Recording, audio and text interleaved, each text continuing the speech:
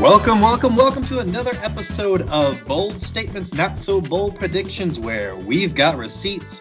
I'm your host, Keith Cork, along with my friend and co-host, Trey Hill. If you guys haven't listened before, BSBP is part game show, part NBA chatter. Everyone who comes on the show gets 100 creds to place wagers on NBA game outcomes, player props, futures, and much, much more. And even though we didn't have one last game,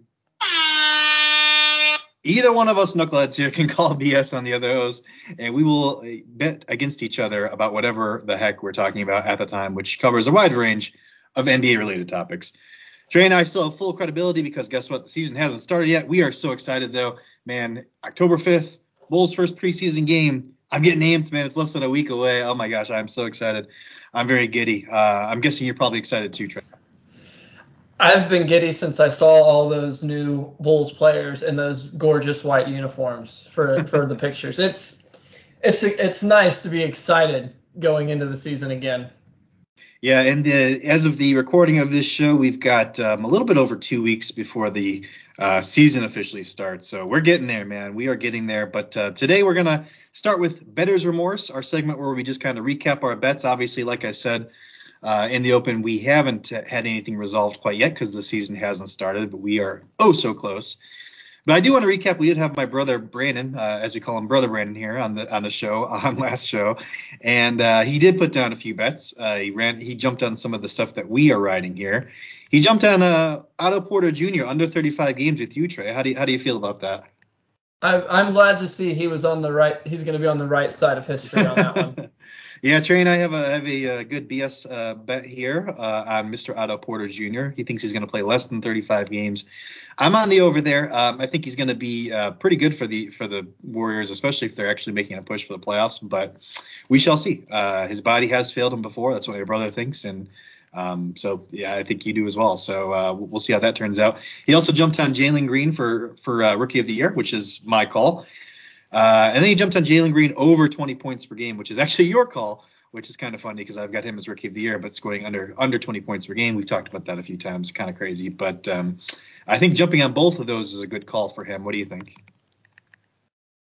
Yeah, those are the ones that everybody loves to pay attention to, the rookies, and Jalen Green is going to be probably the most exciting, explosive rookie in this class to watch. So I think attaching himself to Jalen Green like that is a smart move. Yeah, I think he's going to be in for a big season. I'm also high on Jalen Suggs this year. You can't really discount Cade Cunningham, but we've talked about some of the Rookie of the Year candidates, and there's some good rookies in this class, man. So it's going to be a fun season to watch those guys too. After we did get off the call, though, he did mention to me that there was a few BS calls he wanted to make, but he was just a little too nervous, and it was his first time on any kind of podcast. So he struggled through it. He was a champ. He did a good job. We'll have him on again. But he did want to call BS on our T-Wolves call, Timberwolves. We both have the over on their win totals. But he's telling me that Karl-Anthony Towns can't stay healthy, man. He doesn't like that over call. What do you think about that? I don't know about that. I don't know. I feel like Karl-Anthony Towns has played in a lot of games these last couple of years without going and then looking it up on my phone. But I feel like they're a really deep team. But he's right. If Karl-Anthony Towns isn't there, I think he's the linchpin that makes the rest of that team go. Anthony Edwards is going to be what I think elevates them up into this upper echelon. But Cat is definitely the number one guy there, the main ingredient. Yeah, Cat's there. And get Malik Beasley without all that legal trouble he was in. He's got a clear mind now. D'Angelo Russell had some injuries last season. He's back and fully healthy as far as I know. So I think it's just more than just Karl-Anthony Towns, but obviously Towns is the engine that makes it go. So if he does suffer a serious injury, our overs might be in trouble there. But he also wanted to call BS on our Capella for Defensive Player of the Year call.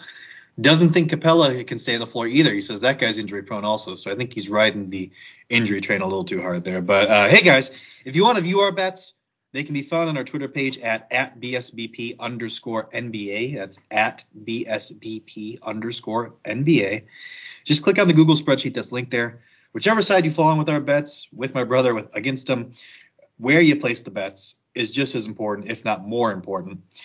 That's why you need to go with the best guys, the most trustworthy, and the sports book out there with the best odds. You need to go with MyBookie. If you sign up and enter the promo code HoopBall, that's HOOPBALL, you get your first deposit matched halfway up to your first $1,000.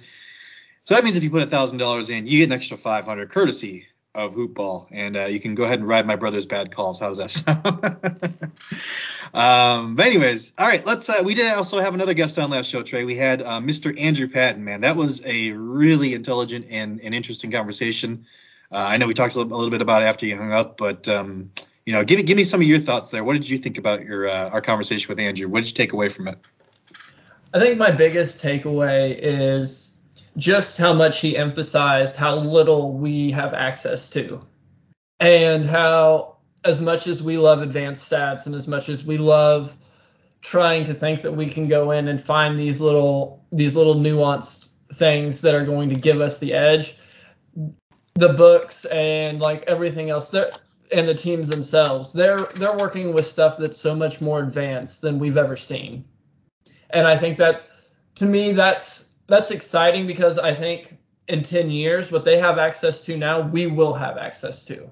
And so that's something that I'm looking forward to eventually, because that's how it goes. Something else will come out and then it trickles down into everybody's hands. So I'm really looking forward to that. And the other thing was when you asked him about the steals and blocks, and he pointed out just how valuable steals are compared to blocks.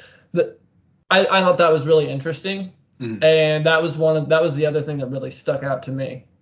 Yeah, and you guys can check out that clip actually on our Twitter page, as well as I believe Trey and I both shared it. So you guys can find it there. It was interesting, something I've been positing for a little while. So I did feel pretty good to get some confirmation on my bias there.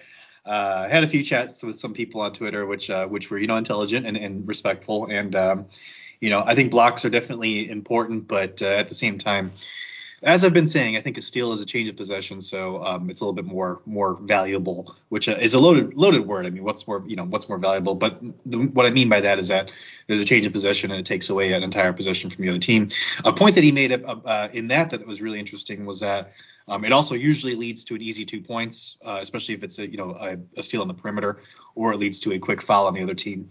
So I think it's even more valuable than a block than I originally thought, now that I've thought about that, because then you have to think about what happens on the other side of the floor after a block or a steal. So I did think that was interesting. One thing that I took away also was that, which is kind of an opportunity for us, is that Vegas basically still handwrites their minutes projections, which was really kind of shocking to me. It's just something where, if you want to get an edge on Vegas, like you said, I think in that segment, it was you said something about having to follow the players on Twitter and seeing if they're out till 4 a.m. and maybe they're hungover for a game. Obviously, that was a joke, a partial joke, but it is somewhat true that if we follow these guys on Instagram, Twitter, and we maybe have a little bit more insight about what's going on in their lives. Not even necessarily hungover. These guys, you can be out till 4 a.m. having a good time and just not get enough. Like Miami is exciting whether you're drinking or not. And then my other takeaway there that was really interesting was just talking about defense and how you measure defense. And, I think the biggest thing was, how certain players change the game without necessarily generating a stat. So you can't really find it on a stat sheet. Not anything that's available to us. Like you said, there's stuff that's available to NBA teams that's not available to us. But and then I mentioned shot charts, but he also said that how you generate the shot is more important than where the shot's eventually taken, which I thought was really interesting also. So a lot of just really deep stuff to kind of think about and try to I guess roll around the old noggin and see how we can maybe attack those things when we get to making our prop bets. So I'm excited about all that. But we also did play a little bit of like a lightning round with him, where we just kind of asked him some questions. And I was telling you a little bit before we hopped on here, I thought my questions were bad. And the reason I thought they were bad is because half of them at least were career highs or career lows for those players. And then I just asked, hey, is this guy going to get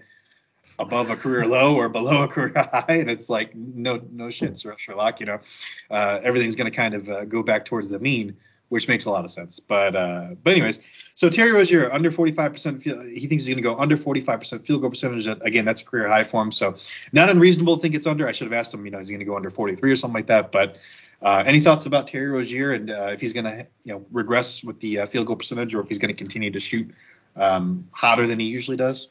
he has raised his field goal percentage every year at the rim. I believe at this last year it was all the way up to 58%. And I just who's the center starting for the Hornets now? Plumlee, correct?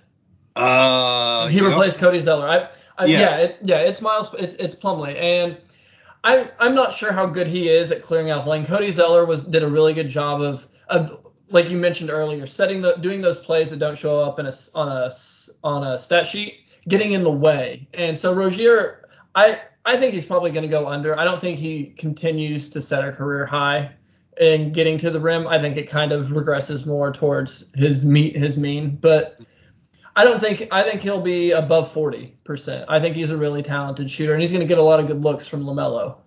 Yeah, see, that would have been a good question. Is he going to go over or under 40%? That's my question was worse than that, but that's okay. I tend to agree that obviously it's going to regress a little bit more towards the mean. But yeah, Mason Plumlee is a starting center there now. And they got PJ Washington at the power forward. But yeah, I think he is going to go under there. That's pretty easy. Your question next was more interesting. Bulls in the top 15 for defensive rating, and he said it's possible. He also added the caveat, it's more possible if DeRozan doesn't play a lot. What do you think about that?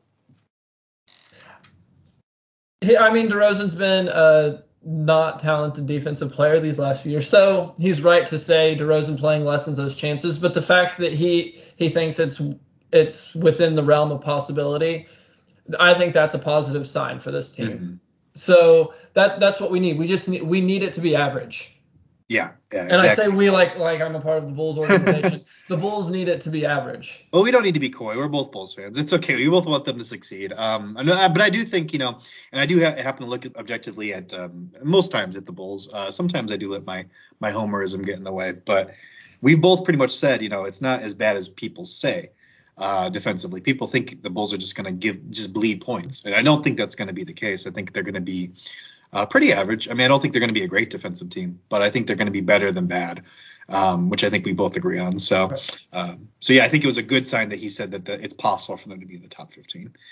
Do you think it was a bad sign that he said it's very unlikely for DeRozan to match the 6.9 assists? Yeah, DeRozan under 6.9. I actually tend to disagree here. I think DeRozan has more weapons around him now on this Bulls squad than he had on the Spurs, and he proved that this is something he can do in his game. It's only 0.7 more assists per game over the next highest per game total he had in a season. Right. So I actually tend to think he's going to get – I don't know if he's going to go over 6.9. I don't think he will. I don't even know if he's going to match 6.9, but I think he's going to be pretty darn close. What do you think? I think he's going to be under, I think he'll average, say, 6 assists instead of 6.9, but right. I also think his usage will go down. Mm-hmm. So I think he's going to be assisting at a higher rate given his usage, but I don't think his usage is going to be high enough to get up to that number. Because you have Lonzo, you've got Zach, you've got Vooch. Those guys need to also be having the ball in their hands and making plays. Yeah, I think I do agree with you there. I think that his usage will be down a bit, but I do think they're going to try to stagger him and Zach as much as possible. So I don't think it's going to fall drastically, but I think it will be lower than is normal. What about Darius Garland? Over 20 points per game. He thinks that's reasonable. And I know that was your question, and I think it's reasonable too. What about you? I'm all in on Garland this year. I'm very high on him. I think he takes a leap. I think the ever since he's been drafted, it's been weird. You haven't had your off seasons, you haven't had your training camps, and playing point guard is not an easy thing to do. And he's developed the reading the court ability a little bit last year, and I think it's only going to get better.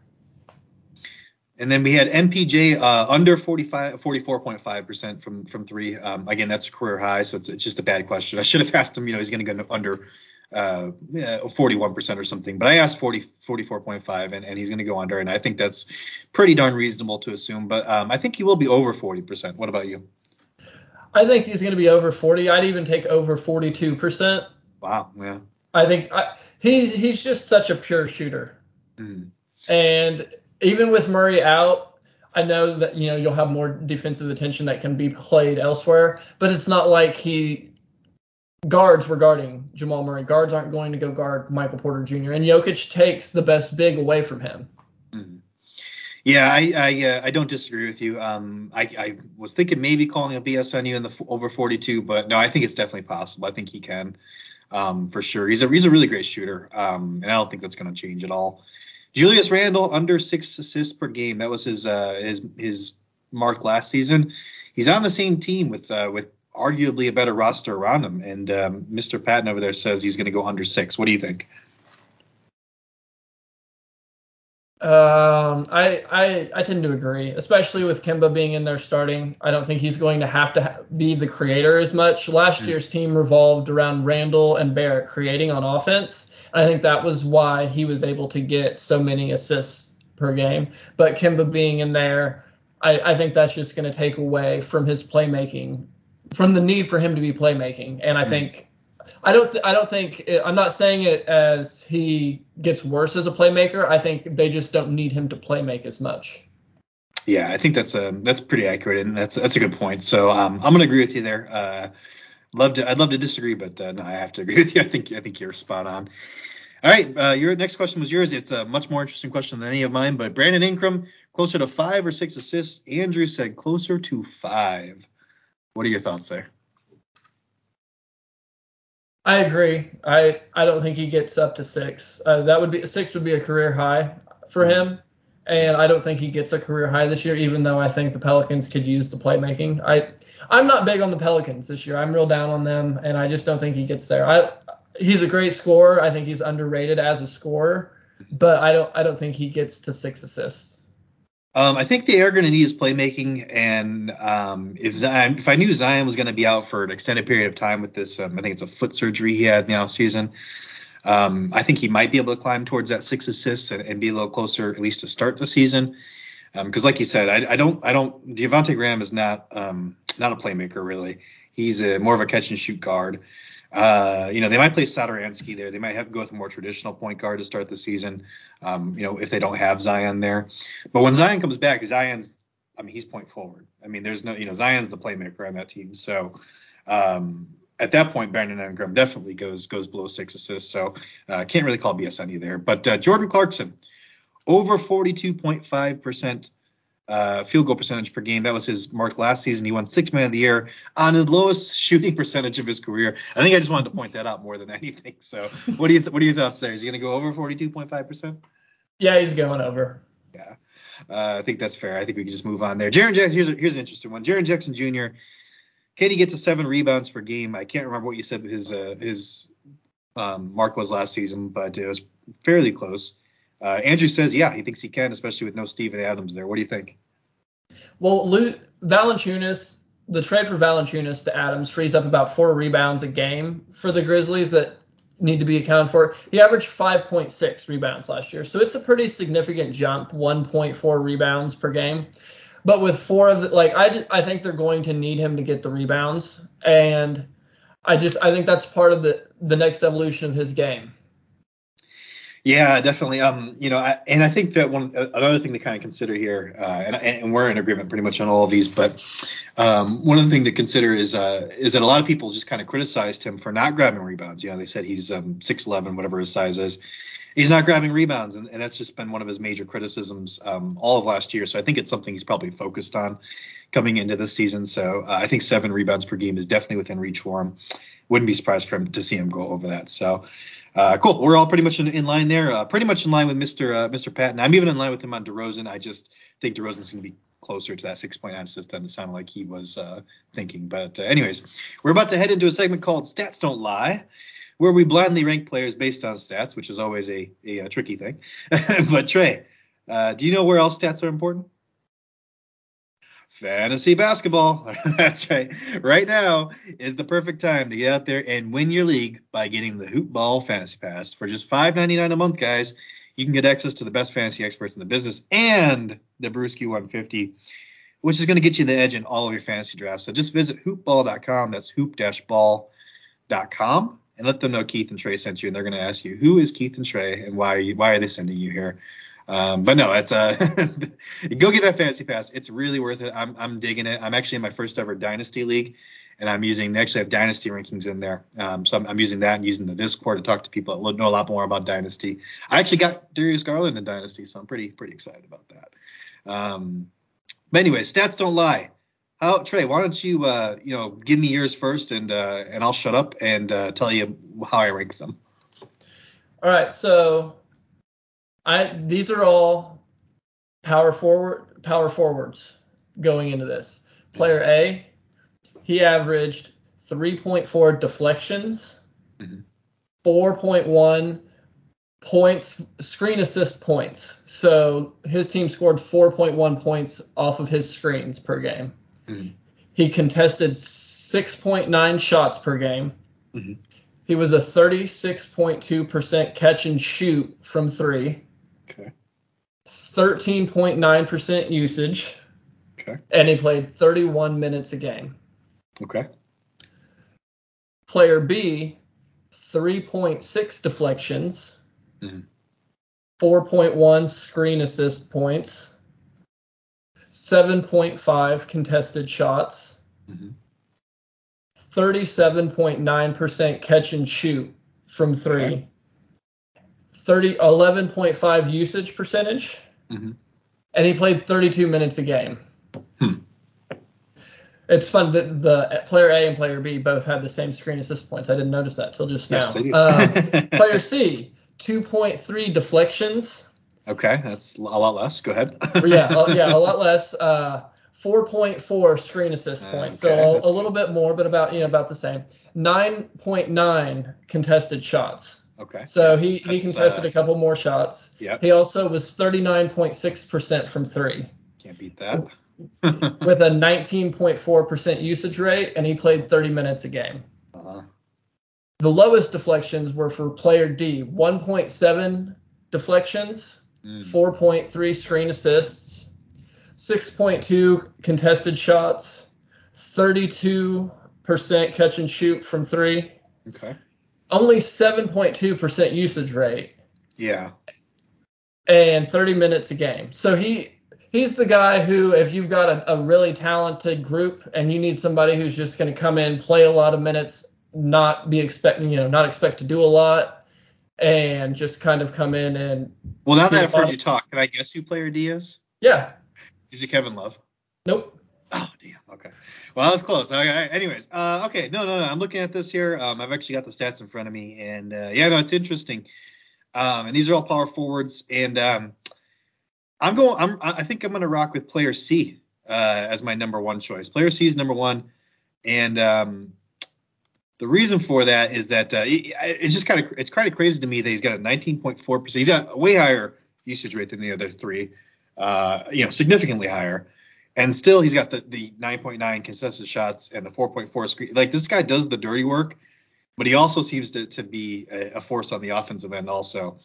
With scoring and assisting. So I'm rocking with player C first, and then I'm going to go B, and then A, and then D. So C, B, A, D. That's my final answer. That's how I'm going to rank them. Who did I get? Player C was PJ Washington from Charlotte. Oh, wow. Okay. All right. Player B was Robert Covington from the Trailblazers. Player A is Larry Nance Jr., also from the Trailblazers now. Right, yeah. And player D was PJ Tucker. Okay. The reason I did these, the only two players in the league last year to average 3 deflections and 4 screen assist points were Larry Nance Jr. and Robert Covington. And now they're both playing with Dame Lillard, CJ McCollum, and Norman Powell. All are guys who are shoot-first oriented players that I think it's going to be a great fit in Portland with them and Nurkic. Yeah. Yeah, I think we've talked about the Trailblazers, and I don't think they did quite enough to get better. But those, you don't sleep on those moves. Those are good moves. I like Larry Nance Jr. I've always loved Robert Covington. I think he's always a plus to have on your team. And B and A were very close to me, but so that's Robert Covington.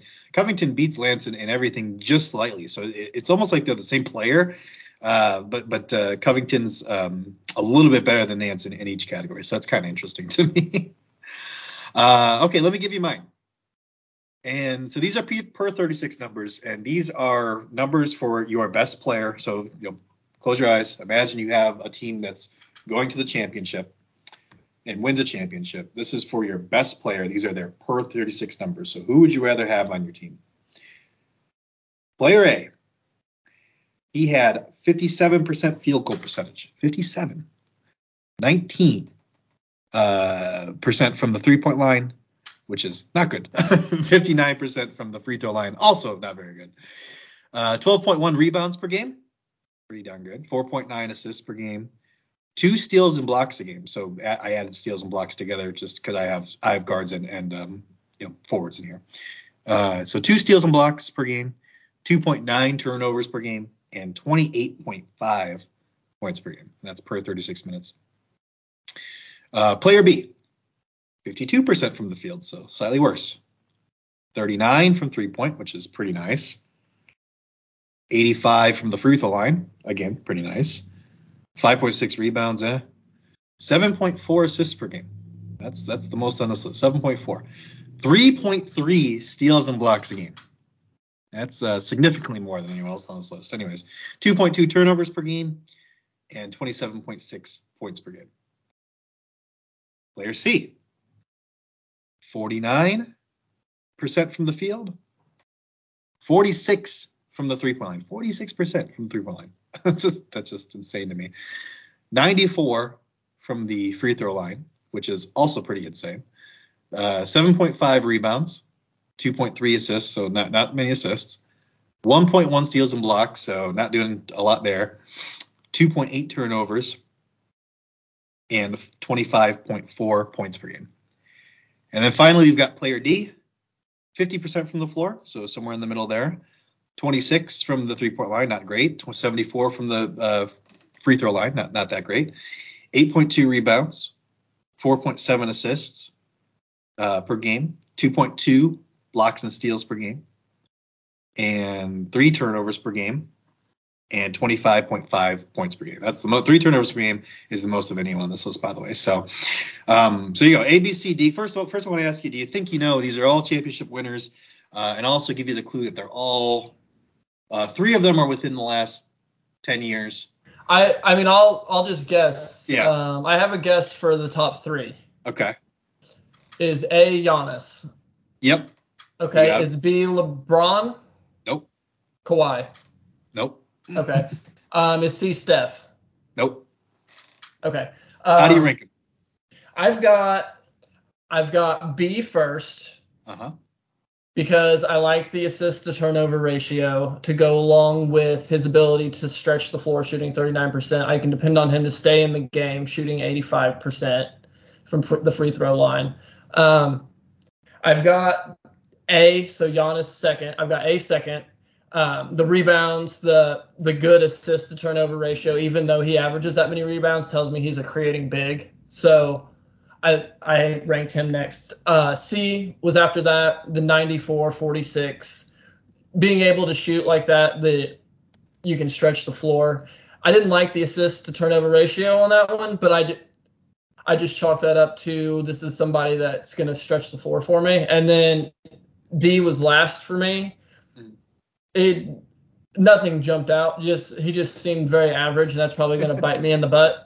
But no, it's funny to hear you blind rank him and say these things because you mentioned stretch the floor. B was actually Michael Jordan, 1991, which is funny because he never the prevailing narrative is that he I mean he did work on his 3-point shot, but it was always he didn't have that 3-point shot till later in his career. But this is all their first championships. This is their first championship runs. And so Michael Jordan, 1991's first championship run. And what I loved about that is 3.3 steals and blocks per game. That's just insane. I mean, it's a different game and a different style. The pace is slower. You can say there's less talent. I mean, whatever you want to say, but that just jumps out to me. 3.3. Anyways, so you had Michael. Obviously, Giannis in 2021 had those numbers, and you picked him second. Third, you picked Dirk Nowitzki in his 2011 championship run, which, that guy it was fun to watch. He just shot lights out and destroyed LeBron when everyone thought LeBron and D-Wade and that trio was going to win. And then last, of course, is LeBron James in 2012. So it's kind of funny to me. And you were saying, he's kind of average. Like, he didn't really now, I will say he didn't have to do a lot because he had that super team, right? Right. So that's exactly what I was getting ready to say. Yeah. But, man, Dirk. Yeah. So good. Yeah, and I might. I mean, I think C and B are close enough for me. I might switch them honestly, just because that shooting percentage is, especially what was it, 49 from the 3-point line? What was that? 46. 46 from the free throw Right. point. But Dirk, the size of Dirk, like shooting 46% and being 7 foot is more effective than being Steph Curry's height. Yeah. Like we watched Derrick Rose get trapped by Dwayne Wade and LeBron James in D Rose's prime. And they just shut him out. But like we watched Nowitzki shoot over them. So height matters. That was such a crazy run. It was a lot of fun. No one expected them to win. Everyone was cheering for them. That was a great championship. So, but anyways, that was kind of fun. All right. So, anyways, moving on to our next segment, which is called a new segment called 7 Seconds or Less. If you're not familiar, it's the name of offense in the NBA. The goal is to get up a shot in 7 seconds or less. Not too creative. But anyways, what we're gonna do is we're gonna give rapid fire questions, and the other host is gonna give their gut reactions as to who they think the answer is. Mr. Trey, are you ready? Oh, he might be muted. Oh, you might be. There you go. Yeah. Oh, he's all ready. Yeah, I'm ready. He's ready. Okay, so we're going to shoot you. Here's some questions, 7 seconds less. Okay, here we go. Who leads the league in scoring this upcoming season? I have Luka. Okay. Who leads the league in rebounds? Oh, you're not answering these? Oh, yeah. Yeah, I'll answer mine too. That's fine. I can read it back to you. Do you want me to read it back to you? I was gonna say let's do you first, and then we'll go to me. Sorry about that. Go ahead. Okay. So you got Luka leading in scoring. Who leads the league in rebounds? Capella. Okay. Who leads the league in blocks? Also Clint Capella. Oh, okay. Which rookie scores the most points among rookies? Jalen Green. Who's the rookie everyone's sleeping on that has a good season this year? Chris Duarte from the Pacers. All right. Who's the rookie in the lottery that turns out to be a bust? I hate the word bust. All these guys are going to be good. I think Franz Wagner from the Wizards is going to turn out being the most disappointing guy. He'll have the lowest 2K rating next year. There you go. Which team leads the league in scoring? The Trailblazers. Wow. Which team has the most rebounds? The Pacers. Who gets the most blocks? Let's go Pacers too. Which team leads the league in pace? I'm going to say Rockets. Okay. Which team ends at the top in defensive rating? 76ers. Okay. Which team has the best record in Western Conference before the break? The Lakers. Before the All-Star break, okay. Lakers. Best record in the Eastern Conference before the break? The Nets. Which head coach is going to be the first to be fired this season? Luke Walton from the Kings. Do any of the top 50 players in the NBA, which is kind of a nebulous term, but any of the top players play 82 games a season? Yes or no? Yes, I think somebody will. Which bench player leads all bench players in scoring? Kobe White, assuming it's per game, because he's going to miss the first couple weeks. Final 4 teams. Nets, Bucks in the East, Lakers, Nuggets in the West. Nuggets. Okay. Who wins the championship?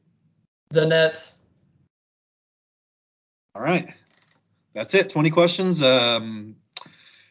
Interesting. Let's out here. Okay. You know what? Here's what I'm gonna do first. Here's what we're gonna do in between here. Oh, hold on. Let me unlock my phone. There we go.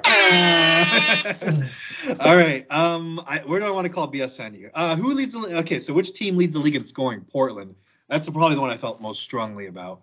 I don't. It's not that I dislike your answer. I don't know how you don't say the Nets. That's my thing. So here's my bet with you. I'd like to do with you is I've got the Nets to score more points than the Trailblazers, and obviously you vice versa. Sound good to you? I will take that because I think the Nets are not going to be playing a lot of fourth quarters at full throttle. Fair enough. Would be my answer to that. The Portland, they were in the top 5 in scoring last year. I'm not sure exactly where, but somewhere in the top 5. Okay. And so yeah, that was just kind of my gut feeling.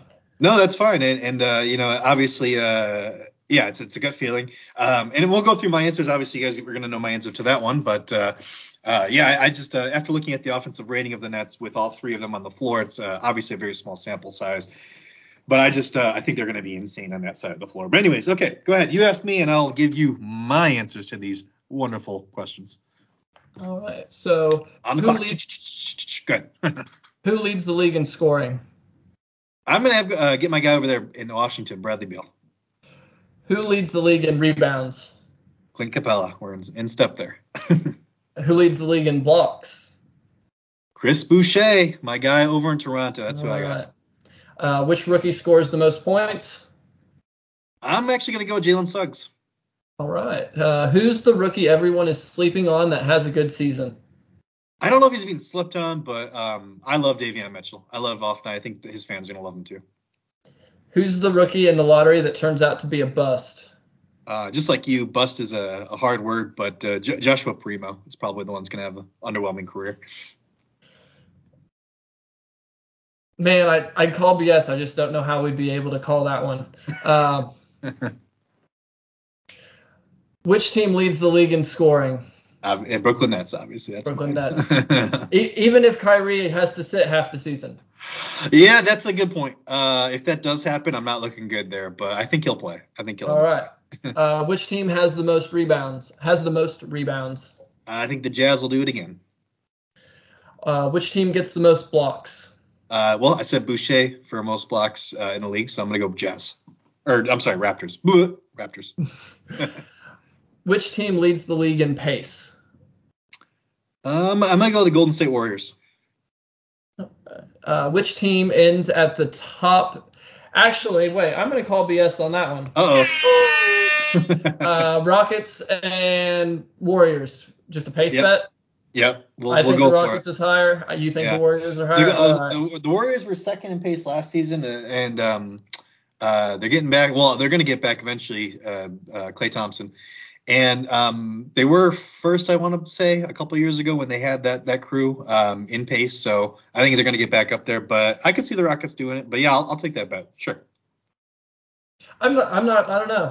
I don't know that. I think their pace will be higher when Klay is gone than when he's back, because I don't think they're going to want to run him into the ground like that. I don't know. Splash Brothers. All right. I don't know. We'll see. Anyways, go ahead. So which team ends at the top in defensive rating?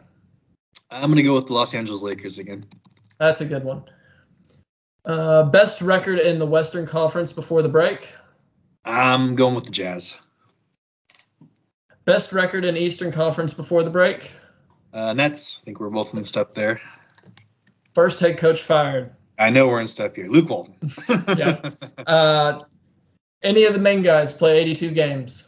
I don't think so. Nope, not this year. I think Jokic was really the only one last year. Mm-hmm. Which bench player leads all bench? Which bench player leads scoring? Tyler Hero. I honestly forgot he was coming off the bench. Final four teams. Bucks and Nets, just like you. And then the West, I'm gonna go Lakers and I'm gonna go Jazz. Yeah. Who wins the championship? We're in step here. Nets, Brooklyn Nets. Yep. I can't count them out.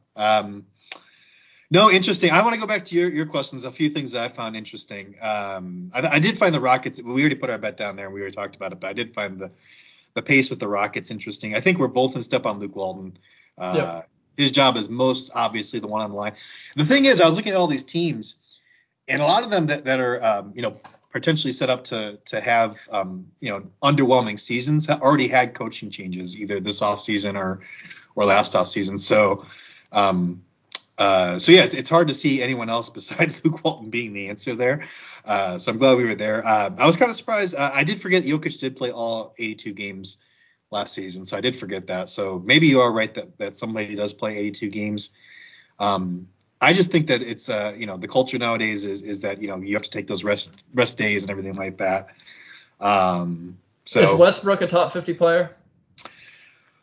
It's obviously that's fit top 50 is such a bad term here. I should have used a better term for this question.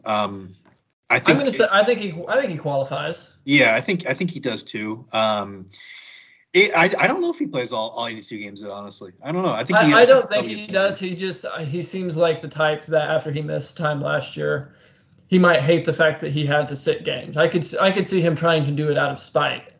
Maybe the biggest surprise for me was your Kobe White call, though. You really think he's going to score that many points on this loaded Bulls squad? I I hope so. It was as much of a I hope this is true call. I think he's going to embrace getting back to being a shoot first player, coming off the bench and scoring.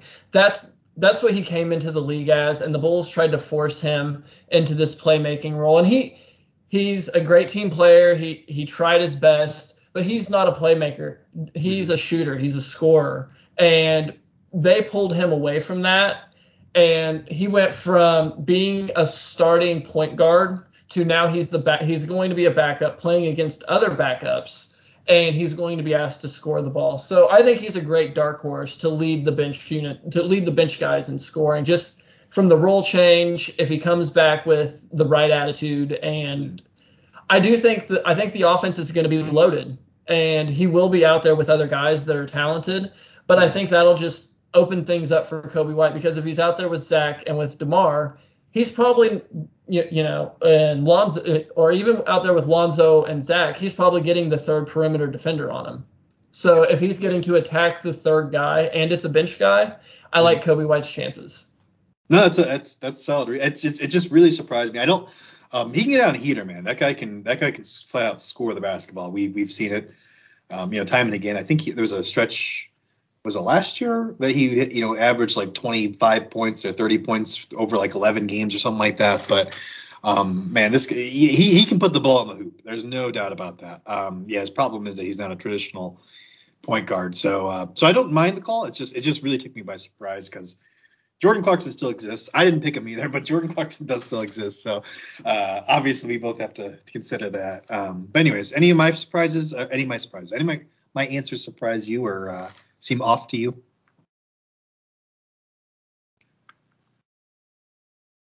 Oh, are you talking? Oh, I think you're muted there, buddy. Yeah, let me write that one down too. I think Primo was the one that surprised me the most. He's the youngest guy in this draft, and he's going to be younger than a lot of the guys in next year's draft even. So I think he's going to be – I don't know that he ends up a starter, but I don't see a world where he doesn't end up being a productive player, NBA player, especially being on the Spurs and getting to develop in that system. I think his floor is just significantly higher than Franz's is in Washington. Yeah, I do. I actually kind of like your Franz Wagner call a little bit more than mine. So anyways, what else did you like? Or dislike? Any of them you liked? I love the Nets call on basically being the best offense in the league. The defensive rating with the Lakers, I think that's a lot better than my Sixers call. Sixers. I could see the Sixers getting there, but it all depends. And we're not talking about Ben Simmons. Gosh darn it, I'm just so sick. We talked about this before we got on too. We'll talk about Ben Simmons when Ben Simmons gets traded, or when he gets traded. No talking about Ben Simmons. But even without him, I think the 76ers players are going to take this personal.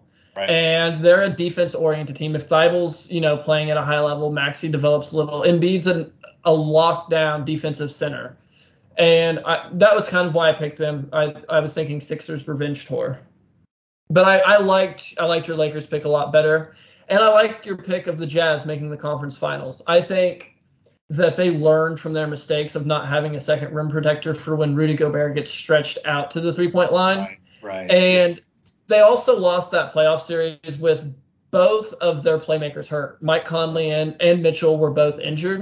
Mm-hmm. And when you have an offense that's focused on having two playmakers and you don't even have one, it's a recipe for disaster.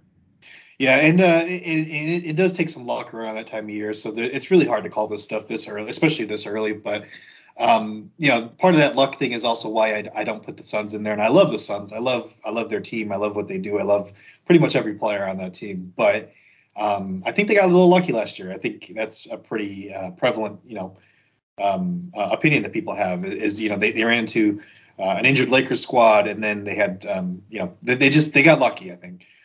which isn't a bad thing. It's just that I don't really trust them to go far again. And I think ESPN actually has them in their power rankings over the Lakers, which I just think is insanity. So, anyways, no, cool. That's all interesting. For our last, before we leave though, we are going to talk a little bit about the news, and it's a little bit of a touchy subject. So if you guys want to drop listening, go ahead and do that. But we're going to talk about players in their COVID vaccinations, people that are not players that are not vaccinated and refuse to get the vaccination. We're going to try to stick to talking just about, the basketball impact and the impact on these teams, but, just kind of throw it out there. 95% of the NBA now is vaccinated, which is a good thing, obviously. And a lot of, the unvaccinated players are kind of talking like they've been exposed to some of the misinformation out there. So, definitely wish they would get vaccinated. And I think we're kind of in lockstep on that opinion, right? I think the biggest issue we have, or I don't know about you, but the biggest issue I have is there is a lot of misinformation. It's really, I understand that for the average everyday person who, is working a regular day job and doing, it's easy to get fooled by Fox News, or, the QOAN people telling you it's got microchips in it or whatever it is they're saying this week. But these guys have access to the best medical professionals in the world that are trained to explain how these things work, why they're safe, why you should do them for the public safety. And they have access to all of this information if they want it. You mentioned it sounded like they'd been exposed to some misinformation. They willingly digested the misinformation while rejecting to listen to the scientists and the people who have studied this stuff for years. So to me, that's the part where I kind of roll my eyes. It's simple that you should just do it to take care of other people. Somebody mentioned one team has a trainer that their parents live with them, and his dad is he can't get the vaccine because he's got cancer or something. I'm not sure what it is. But that trainer mentioned how terrible it would be if he caught COVID from one of these players who wasn't vaccinated and took it home to his dad. And you got to kind of think about that. It's not just about, like Isaac brought up, he's in great health, so he knows he can beat this virus, but it's not just about you. Yeah, just to kind of lighten the atmosphere, I kind of tweeted this out earlier, but, farting in public is also a quote-unquote personal choice. But people that do it are pretty much shunned. So you're pretty gross if you do it. So it's kind of like that for me. It's like you are totally allowed. I get vaccination, hesitancy. I get that. I get the fact that, there might be some side effects, and people have experienced serious side effects from vaccination. So I get people being cautious about what they put in their bodies. That's a whole mindset that I understand. But at the same time, like you said, it affects other people, and that's what you have to really take into consideration. So, go ahead. So, what would you, if say you're Adam Silver and you have the players' union says, all right, we're going to go along with whatever you say. What would you, do you have an idea in mind of what you would do, or because I would probably, if I could just do whatever I wanted. I would say we have teams that have players that aren't going to be able to play, but I don't think you should be playing without a vaccine anyway. I would have a mandate that you have to be vaccinated, but I would also have a mandate that if Wiggins doesn't want to get vaccinated and he says, I don't want to play, he's still owed his contract. Well, it's a really, do you remember when Magic Johnson came out and said he had HIV and I was players, too young. Yeah, I was too young for that. Well, yeah, but players were saying, I don't want to play on the floor with that guy because I'm afraid, and that it's just such a sticky situation because if I'm a player on the other team, and I know your question was about if I'm Adam Silver, what would I do?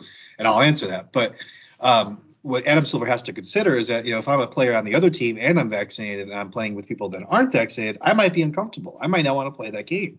So it's not just the unvaccinated players that are going to be, again, it's not just them being affected by this. It's everyone else around them. And I made that face because the AIDS fear, at the time it was established, you wouldn't get it unless he had it was pretty well established, the rarity, but that was justified. Yeah, I should. Good. But to me, I don't want to villainize the players. I like if you don't want to take it, that's your right. I don't even think they should take your money. I think the NBA should have a fund or whatever that they could establish that pays the salaries, and you give Golden State that cap room back. You give the Magic the cap room back from the salary, and they just don't have to pay it until they get vaccinated. And if they want to come back, then they'd have to work out some kind of system for that. But to me, you just would have. I think you should bend over backwards to make sure they get paid, to make them feel comfortable. But yeah, I hate bringing unvaccinated people in. Yeah. To closed buildings like this that are going to be in such close contact with people on a day-to-day basis. And you play basketball and you're breathing and you're sweating and it's just not. It's not good. And no, I think that's a great point, and it's a great solution. Honestly, is you still want to give people the ability to choose what they want to do with their own bodies. I get that part of the argument, and to a certain extent, I agree with it. But yeah, I do think a mandate is probably necessary because again, it's just other players are going to be uncomfortable playing with these people, and that's not anything. There's nothing wrong with that. That's justified. But anyways, Andrew Wiggins was obviously probably the second most notable guy on this list that did come out and say that he was not vaccinated. And obviously Golden State has the rule that he can't play in home games if he's not vaccinated. So how's that going to affect them? Do you think how's that going to play out? Is he going to sit out all their home games? What's going to happen there? He seems pretty steadfast in it. So yeah, I think he sits. That's going to bode well for my Otto Porter Jr. Yeah, they might need him to step because Andrew Wiggins brings a lot of defense to that squad. So they're going to need contributed a lot. Yeah, he had a lot of good raw numbers. Yeah, they're going to need another long body in there. Jordan Poole's probably likely to slide into the starting lineup while Wiggins misses games, and obviously Draymond Green's going to be there. Wiseman's going to be there. I guess when Clay comes back, they could probably start Clay at small forward and still keep Jordan Poole in there. But yeah, that's a really sticky situation, man. And then Kyrie's the other one. Yeah, Kyrie. Kyrie's the question's out there because he was courtside at I want to say a WNBA game in LA, and everyone that was in that section was supposed to have been vaccinated and checked to be vaccinated and have to show their card or whatever. So the question's still out about Kyrie. It's kind of questionable there. But obviously he has publicly made statements that have made you believe that he might not be vaccinated. So I had saw speculation that he had COVID, and like Bradley Beal said, it's not recommended to get the vaccine the first 60 days after you get COVID. So I thought I'd seen, and obviously it's all pure speculation, but I thought someone had suggested maybe he had COVID and then got to go to that WNBA game because he had the exempt thing from, well, I already have the antibodies, I had COVID. Yeah. The only players that have come out publicly and said that they don't have it are Andrew Wiggins, Jonathan Isaac, Bradley Beal, and Trey Burke, to my knowledge. I might be missing a name here. I don't think I am. I've been trying to follow it pretty closely because I'm in many fantasy leagues, obviously, and trying to draft people and knowing what their vaccination status is kind of important. The one guy that I did draft in my fantasy leagues, I didn't actually know any. I could have honestly guessed, but Michael Porter Jr. I could, because of some of the stuff he said in the past, I could have probably guessed that he wasn't vaccinated, but I took a dang chance on this guy with my second round pick. I think he's going to have a big season. I'm just hoping to goodness that he doesn't catch COVID for a third time because I'm pretty sure he's had it twice, right? Yeah, he's had it twice. That's the risk, is if they get caught in the protocols, those protocols just last so much longer for these guys. Yeah. Because like they've all said, they're all young, healthy guys, and they expect, most of them have had COVID, I think, at least once. And so, they know how their body responds. So it's not even necessarily that we think they might get sick and, be out because they're sick. But if they get sick, they have to be out just to sit. And I had only brought up Kyrie because he was the only guy. He's the only other one that we have doubts that he might be able to play in half of the games this year. To me, I have a way bigger level of concern for Wiggins and Kyrie just because that's so much time you're going to miss. Yeah, and Bradley Beal's a big one too. Not necessarily because there's no mandate in DC, I don't think, or is there? I don't think there is. Yeah, it's just New York and Golden State, right? Yeah. But Bradley Beal's obviously far and away the best player on that Wizards squad. So if he misses time, I mean, they're just going to be absolutely awful to watch, which is unfortunate. And again, this is all, if he catches COVID, he's going to be in those protocols for a really long time. So it's just it's a really sticky situation. It's really unfortunate. Jonathan Isaac, I don't think that's a huge deal because the Magic's not going to be very good anyway, so it doesn't really matter too much, honestly. Trey Burke is another guy that I wouldn't be surprised to see him kind of just drop out of the league if he's not going to get vaccinated. So pretty risky in my opinion. But again, is that fair? I don't know. That's a really hairy call there. I don't want to deny somebody their salary or their right to work because they won't take a vaccine. That just doesn't feel right to me. So it's true. And Devin Booker I also have on here as maybe questionable, but he's kind of more on. I think he actually is. He has COVID right now, and he's in the health and safety protocols.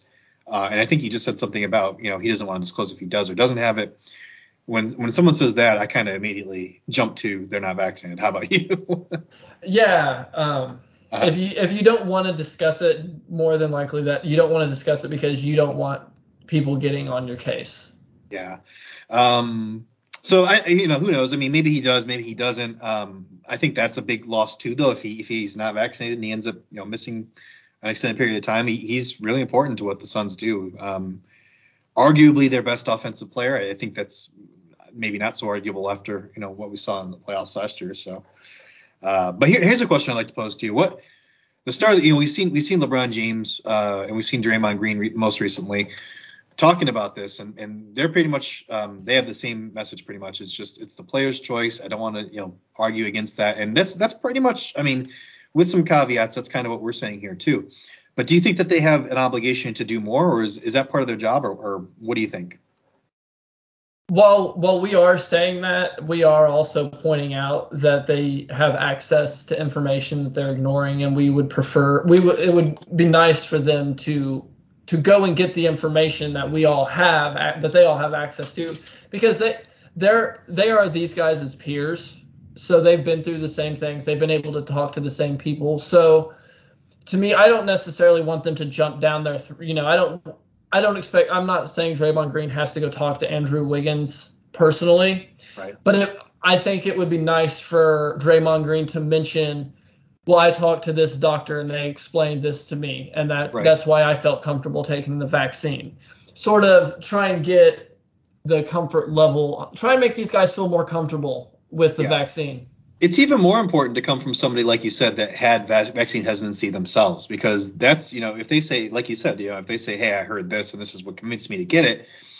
And I'll be honest with you guys, any listeners out there, I had some discussions like this with a family member. I'm not going to disclose, but who it was, but I'm not just saying this about NBA players. I'm also saying it actively to people that I know. Go out there, get the information. If you're hesitant for some reason, or you have questions like Bradley Beal, is posing questions, the answers are out there. You have to just be able to go find them and be willing to hear the answers. If you're just not, and if you're just not gonna get it, I mean, just be honest about that. Don't say, it just seems dishonest to me to say, hey, I don't know the answers to this, because like you said, the answers are out there. I did retweet something, and this is from Dr. Anthony Fauci. But people who are unvaccinated are 8 times more likely to test positive for COVID, 41 times more likely to be hospitalized, and 57 times more likely to die compared to people that are vaccinated. So, can you still get COVID if you're vaccinated? Absolutely, you can. But it just it helps. And there are, like I said, there are people that have had adverse effects to the vaccination. That's a documented and a known thing. But it's saving lives. And I hope people do their research. So that's all I got to say about it. So, yep. All right, guys. But yeah, that's gonna do it for us, guys. That's it for Trey and I here at BSBP. I hope you liked your show. If you liked it, please hit subscribe, leave us a review. The growth of our show really depends on your listeners, our listeners, telling us what we're doing right and what we're doing wrong. So please take 2 minutes and go do that for us. I'm Keith Cork. You can find me on Twitter at BSBP Keith. And Trey, tell the listeners where they can find you, man. I am on Twitter at finally. Last second tidbit: Sabonis for the Pacers averaged 15.2 screen assist points per game. That's insane. That is insane. And don't forget to follow our show's Twitter account, guys, at BSBP_NBA. And join us again next week. We're going to have some preseason basketball to talk about. I'm freaking excited, man. Let's do this. All right, here we go.